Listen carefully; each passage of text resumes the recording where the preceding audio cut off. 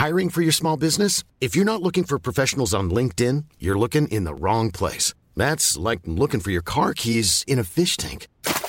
LinkedIn helps you hire professionals you can't find anywhere else, even those who aren't actively searching for a new job but might be open to the perfect role. In a given month, over 70% of LinkedIn users don't even visit other leading job sites. So start looking in the right place. With LinkedIn, you can hire professionals like a professional. Post your free job on linkedin.com/people today.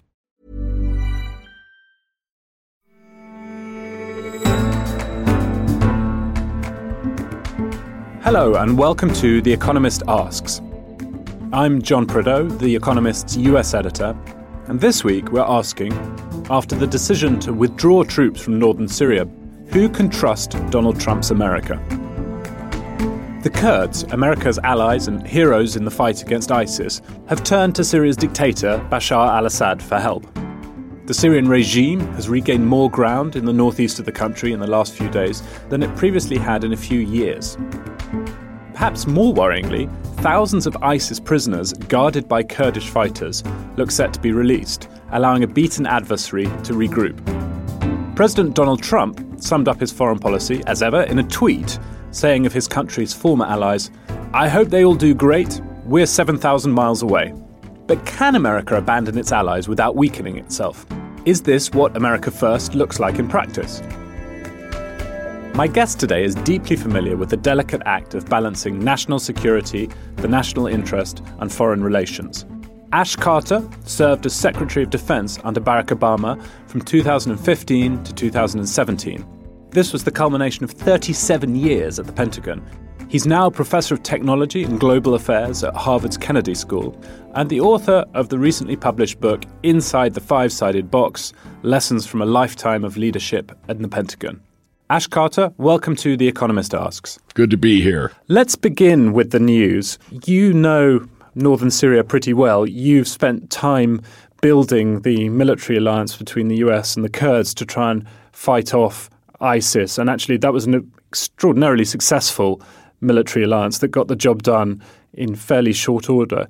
Given that, how do you view what's happened with the Turkish incursion into northern Syria over the past week or so and the abandonment by the US of the Kurds? Well, I'm concerned about it because in the first instance, ISIS is going to bounce back. You got to cast your mind back, as you were saying, to 2015 and remember that ISIS and especially plotters in the city of Raqqa in northeastern Syria were planning, directing, and inspiring attacks on our people, that is UK citizens and those of the Western world.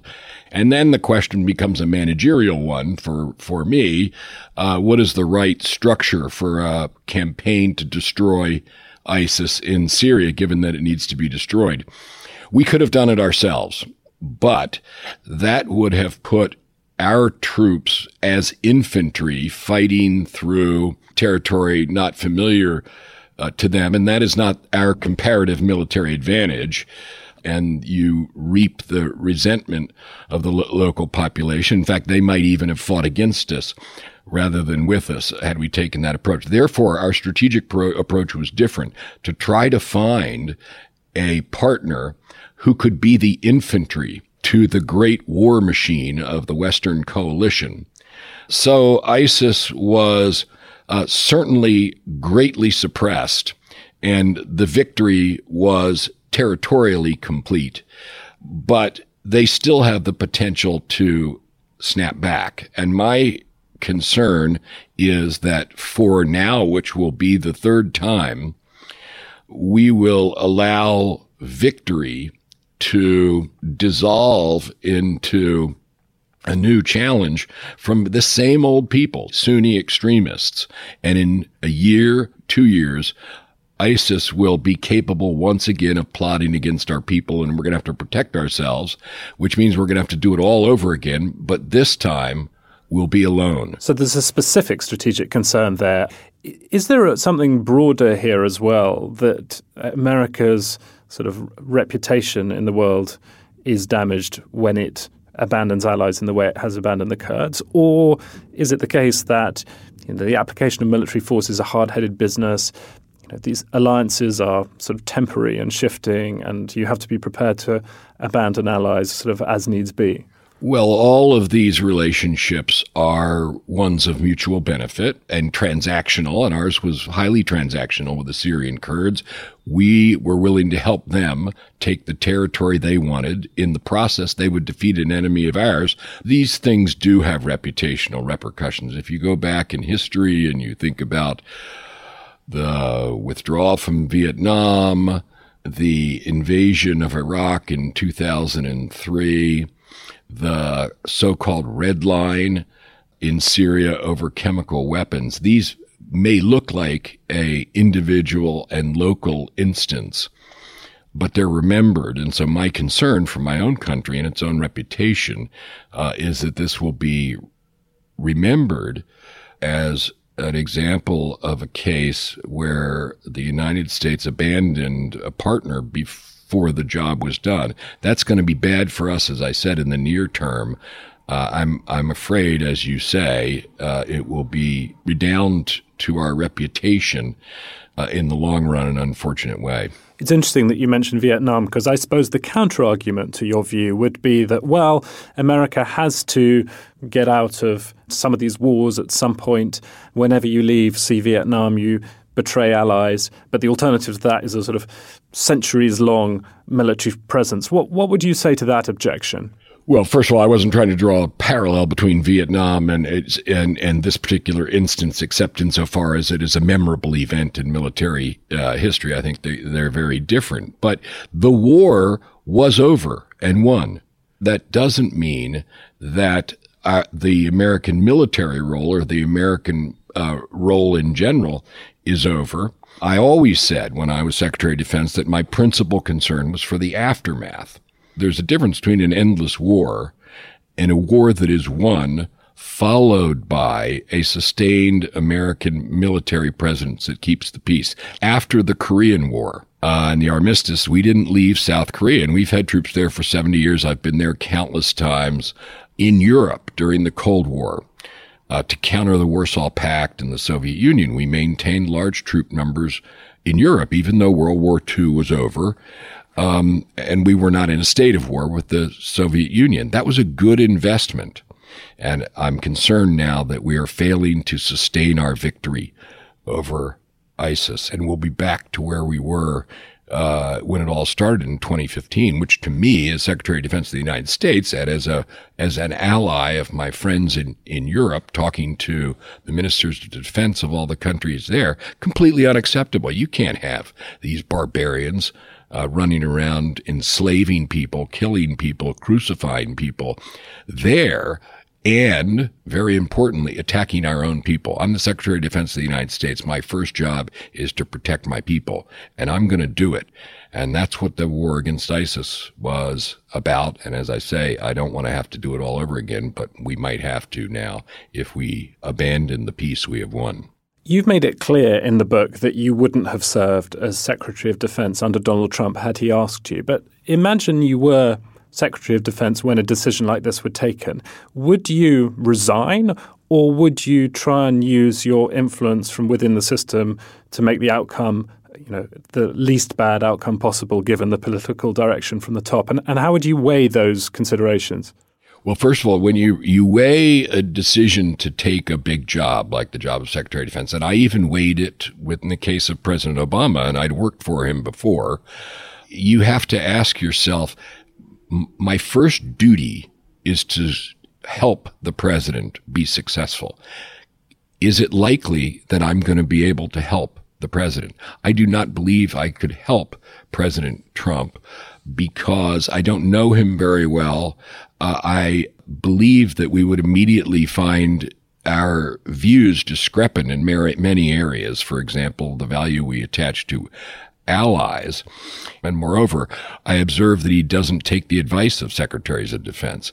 And so it's not helping him if you take the job knowing that every day you're going to be giving him advice that is contrary to his own beliefs. We're all going to have instances when the president doesn't take our advice. And provided they're not too frequent or too large, you do your job and recognize that you are not the president of the United States. And when he makes a decision, you have a duty to try to implement it with excellence.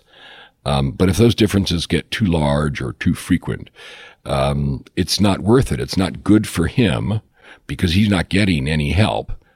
And it's not good for you because you're wasting your time and effort. Let's move on to US-China relations, which I think is one area where you might have a bit more sympathy with the approach President Donald Trump has taken so far. You've been quite critical of free traders who've said that the most important thing is to keep trade flowing with China. You've said some things about the wisdom of educating Chinese students in the US and so forth. What do you think the relationship between the US and China, given the current complexion of the Chinese government, ought to be like? The broad arc of my strategic judgments about China go back 30 years because I've been dealing with the Chinese and the PLA for 30 years. It was still possible to hope in the 1990s that China would turn out the way people hoped it would. It hasn't. It's turned out the way it wants to be. The Chinese are able to bring to bear upon a country, let's say a trading partner of ours, or a company, maybe an American company, a combination of military, economic, and political power, marshaled together that a dictatorship can bring. And that's not the way our countries work. So we can't match that. That's an inherently uneven playing field. So free trade doesn't describe what China does. So that's not the right model. And Cold War isolation might have been appropriate for the Soviet Union during the Cold War. It's not appropriate for a country with which you trade. So we need a third playbook, which is neither of those. And I think President Trump's trade and tariff policies are a reflection of that fact. They didn't cause it. I do believe that we have to push back where the playing field is uneven. We can't be naive. We have to protect ourselves economically. It sounds like that is broadly supportive of President Trump's position. You don't want this to lead to a trade war, but you don't favor kind of total isolation in the way that the US. Well, I suppose there was a certain amount of trade, wasn't there, in commodities, I think, between the Soviet Union and the US. But there wasn't, as you say, there wasn't much trade. So you it don't was favor a total isolation. tiny amount. It was a big deal when Richard Nixon and Leonid Brezhnev, I guess, allowed Pepsi-Cola to be bottled in the Soviet Union. Pepsi-Cola was a notable export in those days. So there wasn't much trade at all. And we in the Defense Department, and I way back when I was Assistant Secretary of Defense in the early 1990s, ran, among other responsibilities having to do with Russia, our export control system. And you couldn't export anything that came anywhere close to high tech because our job was to make their economic flaws of communism ultimately revealed, which is what happened, and also to make sure in the meantime they didn't gain any military advantage. It was a near total isolation. But that was then and now is now, and you're not going to do that with China, and no other country would want to do it with us because they want to trade with China as well. We are pushing back on China, and I think that's good. I'd like to see it a more subtle playbook than just tariffs, but we await that playbook from the economists. What we have to do is do it with our other partners.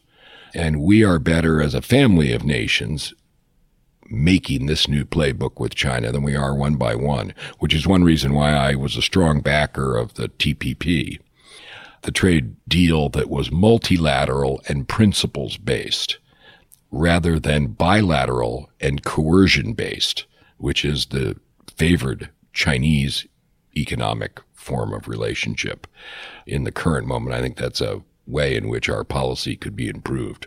Do you think American companies are too quick to abandon American values on things like free speech when they see the size of the potential opportunity in Chinese markets? I mean, a couple of days ago, we had the NBA embarrassing itself by, apologizing for the Houston Rockets general manager, criticizing the Chinese government for what's happening in Hong Kong, and really bending over backwards to avoid offending China in any way, and before changing tack a bit. I mean, do you think that there has to be a kind of broader reckoning in American society about the trade-off here between growing markets for businesses and values?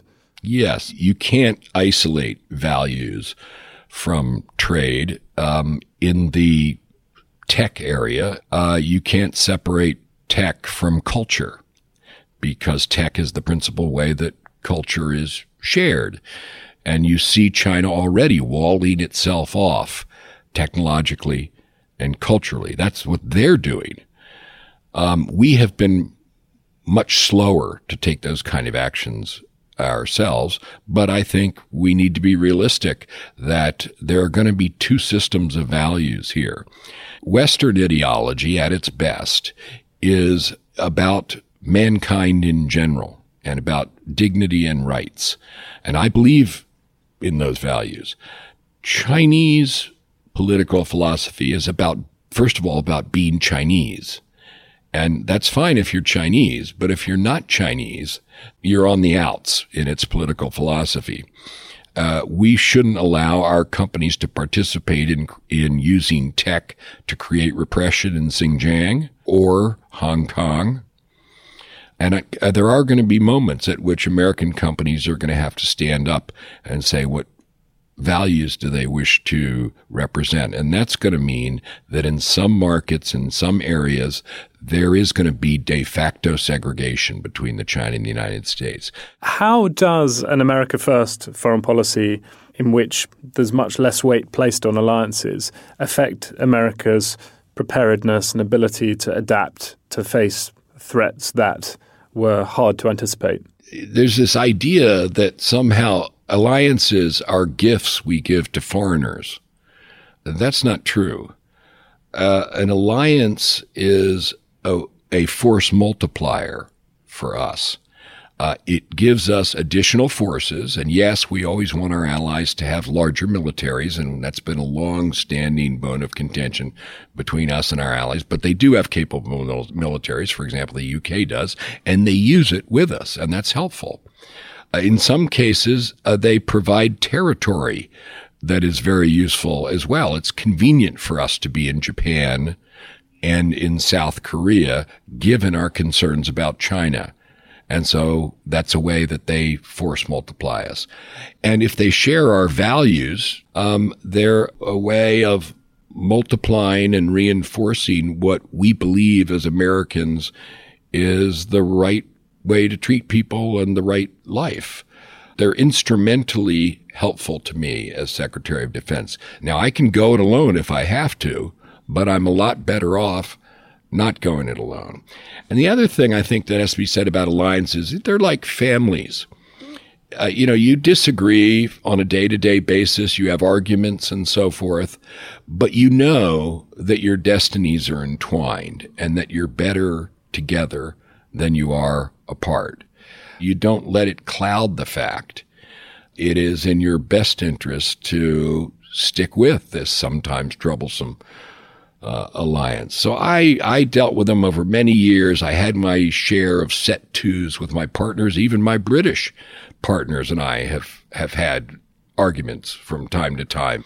But we picked ourselves up and went on afterwards because we know that that's necessary to protect our people. So to me, it is putting America first to have allies, because that's one of the ways that I empower my department, the Defense Department, to protect America. That's my job. That's my very first job. Let's talk about your time running the Pentagon, which takes up a good portion of your book. It's an organization that you clearly have great affection for, sort of almost love, I'd say. It's also an organization of mind-boggling complexity. You write in the book that the DoD employs more men and women than Amazon, McDonald's, FedEx, Target, and General Electric combined, and conducts more research and development than Apple, Google, and Microsoft, again combined. It manages half the US federal budget, excluding entitlements and interest on the national debt. a burden of more than $700 billion, which is larger than the GDP of Sweden. You also mentioned that there are 10,000 acquisition officers at the Pentagon charged with buying anything from the sort of beef that the soldiers eat to the flight suits worn by pilots. How would you sort of sleep at night comfortable that you knew enough about what was going on in this vast, vast, complex organization? But I was fortunate because I'd been in and out of the department since 1981. So remember, I had been the COO, so the person down in the engine room running the place as the secretary does the secretary's job. And before that, I had been the undersecretary, the so-called weapons czar, who spends all the money, does all the R&D, buys all the planes, ships, tanks, and satellites. So I had seen every corner of the place. And in that sense, I was as well or better prepared than any of my predecessors to manage the place. We've been talking about the policymaking role of the Secretary of Defense, and that's an important one, but it's only one of what I saw as 3 jobs. When I walked out of the Situation Room with the president's decision, for me, work was just beginning because I had to carry out that decision. If we're going to war, if we're doing a night raid, if we're doing a hostage rescue, I need to make sure that that is implemented with excellence. So my second job is to implement policy. And the third is simply to run what is half of the federal government. He's got a whole cabinet full of people, but one of them is running half the show. So I had those 3 jobs. And moreover, the Pentagon is not like a business because it in one way, which is it's not only 240 years old, which no other business is, but it'll be here no matter what. There's no going out of business. There's no IPO. There's no exit. We, the Department of Defense, are going to be part of our country for a long time. And therefore, I always looked at my job as being the Secretary of Defense of today, but also the Secretary of Defense of tomorrow. So I was always managing both the present and the future. It seems to me there are a handful of things that American foreign policy worries about most of all, which might be North Korea, Iran, ISIS, and perhaps the South China Sea. Are we worrying about the right things? And how do you prepare for threats that you haven't yet identified? I think it's pretty obvious, and I would tell everybody, let's not make an over-mysterious strategy. We've got China, Russia, Iran, North Korea, and terrorism. They're right there in front of our face. We have to be on top of those. Now, at the same time, I said we have to ask ourselves the question that you're asking, John, and rightly so, which is what is down the road that we haven't foreseen? And the way you deal with the uncertainty of the future is by making sure that when it comes, whatever it is, you're as good at your job as you possibly can be. And that's why having good people, having good technology, having good institutional culture, good discipline, and handing that on to my successors. Remember, you're telling millions of people what to do every day. You need clarity and consistency. That's critical in the performance of any organization, particularly a military organization.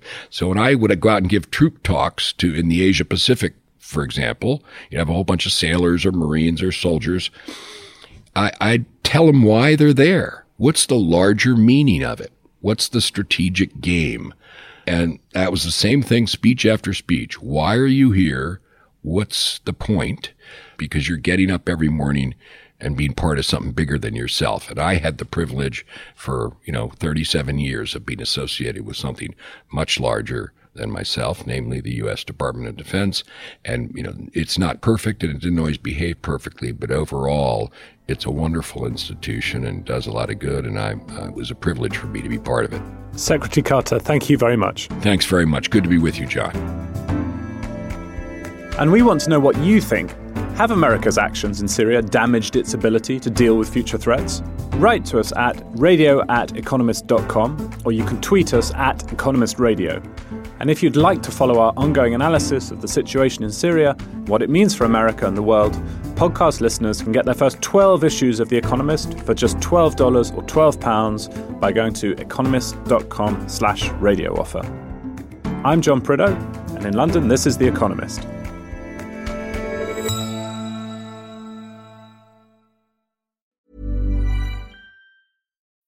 When you need mealtime inspiration, it's worth shopping Kroger, where you'll find over 30,000 mouth-watering choices that excite your inner foodie. And no matter what tasty choice you make, you'll enjoy our everyday low prices, plus extra ways to save, like digital coupons worth over $600 each week. You can also save up to $1 off per gallon at the pump with fuel points. More savings and more inspiring flavors make shopping Kroger worth it every time. Kroger, fresh for everyone. Fuel restrictions apply.